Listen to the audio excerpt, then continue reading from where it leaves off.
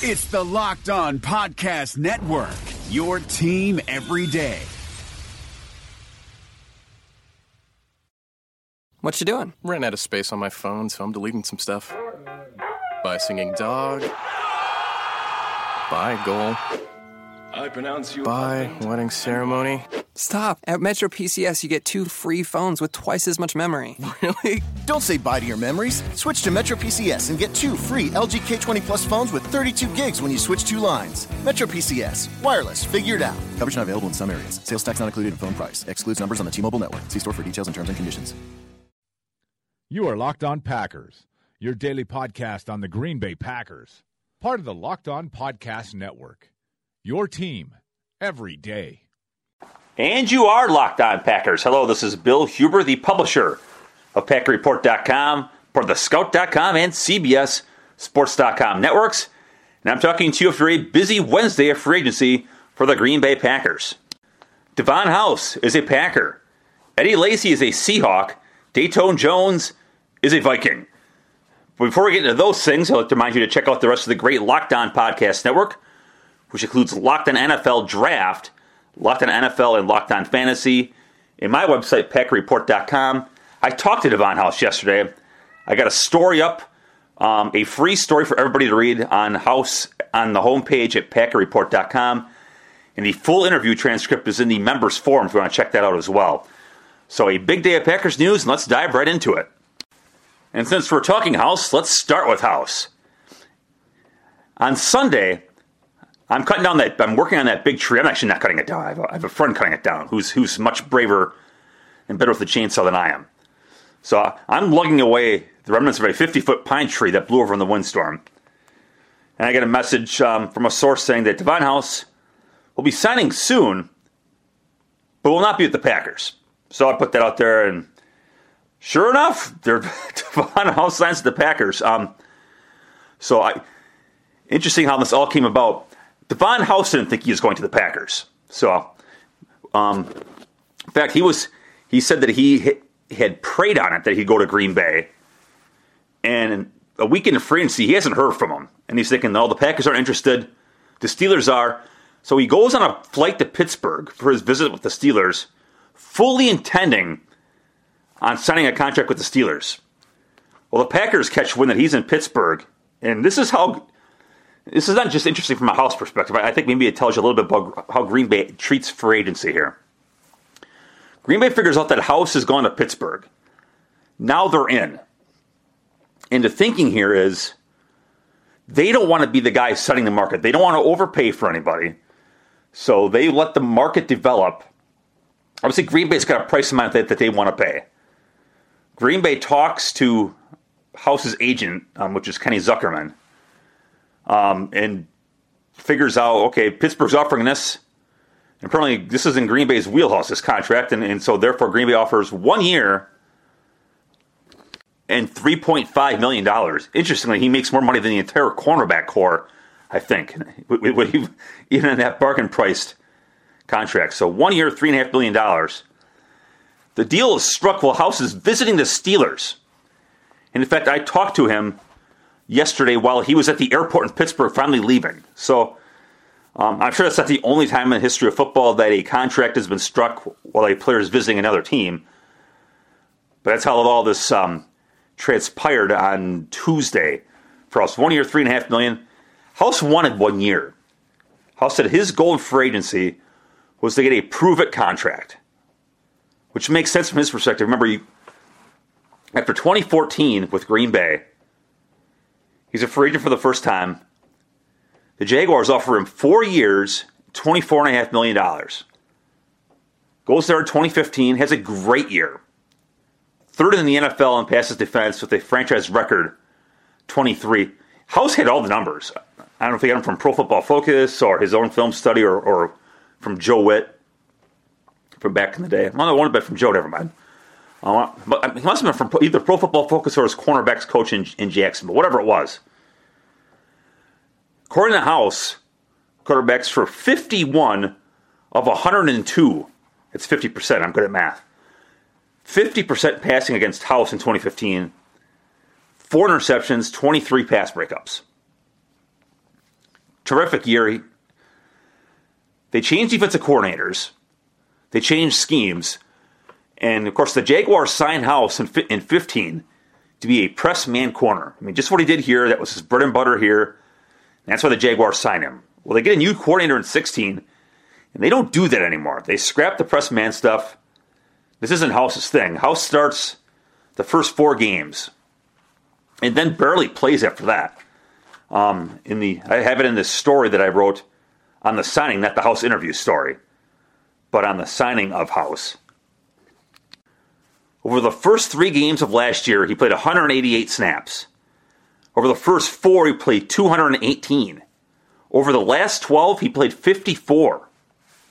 So House goes from a guy who sets a franchise record one year for passes defense to a guy who's not even good enough to start. Now, House is 27. My guess here is House didn't suddenly forget how to play football.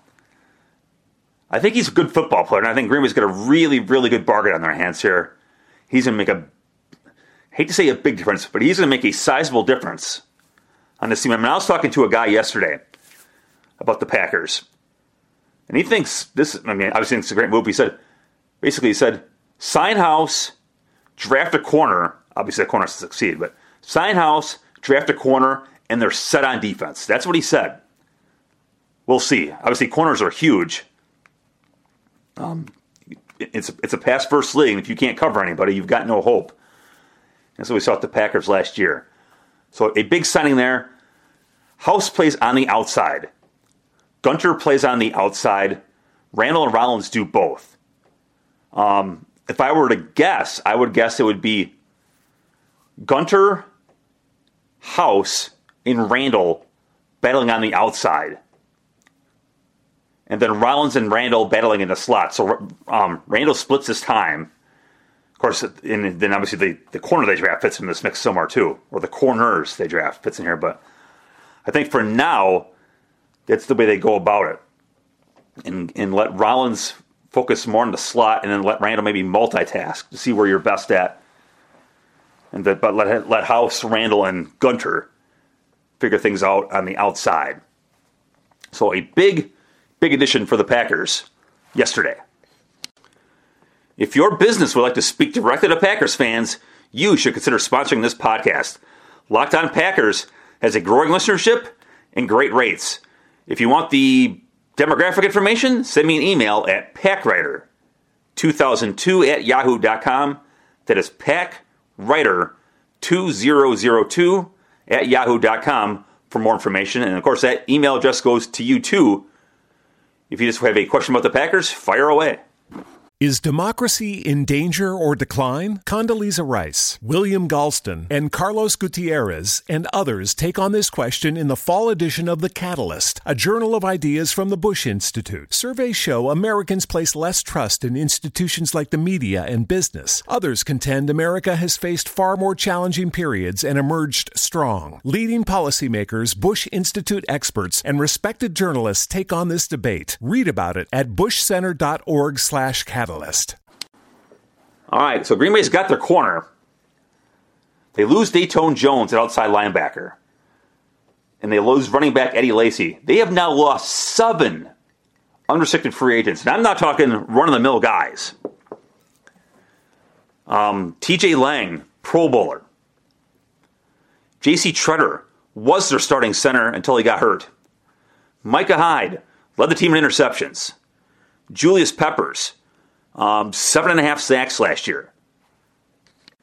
Eddie Lacy, averaged 5 yards to carry last year, 3,000 yards from scrimmage his first 2 years. Datone Jones, 500 and some snaps on defense last year, and the team leader in quarterback hits. So that is 6 players out the door. Jared Cook will be number 7 whenever he signs. Hey, lo and behold, Cook's going to visit the Vikings. There's a shocker. The Vikings are looking at an ex-Packer. So they're going to have lost 7 unrestricted free agents. Now, I mentioned this maybe in a podcast yesterday, but certainly in a story over at Pack Report on comp picks I wrote a couple days ago. You only get 4. They don't give you any more. Green Bay, obviously, once you include Cook, they're going to be -6 with 7 players gone, and the only unrestricted free agent signed being Martellus Bennett. So they are -6 or +6, depending on how you want to view it. Which means Ted Thompson can go sign some free agents and not affect the number of picks. The only thing that you'd affect would be the quality of those picks, and that's, of course, you're not going to affect the quality too much at this point because most of the quality players are long gone. So interesting to see if Ted Thompson takes advantage of that and bolsters his depth by, maybe he goes out and signs a guard, for some competition there, or a stopgap starter until whoever you draft as a rookie gets up to speed, or insurance should Jason Spriggs not pan out, whatever the hell their plan is. Maybe you sign a stopgap guard.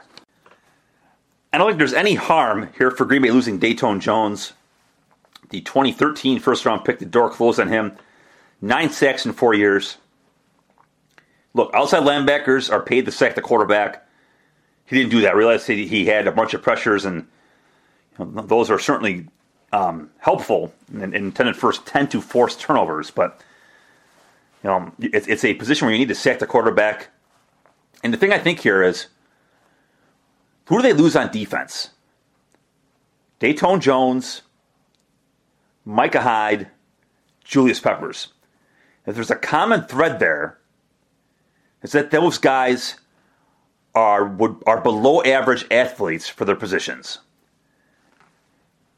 So, maybe it's just a coincidence, but maybe this is a sign that Ted Thompson is looking to get faster on defense.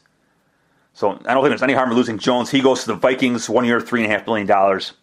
He's all geeked about trying to sack Aaron Rodgers.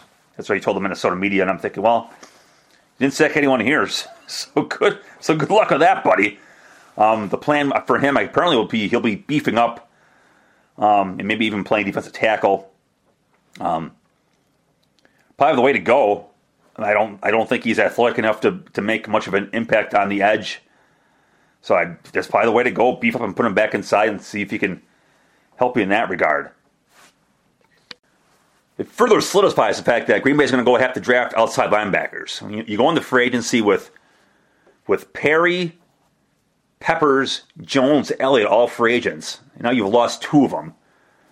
So that leaves you with Matthews and Perry as your starting tandem at the moment, of course.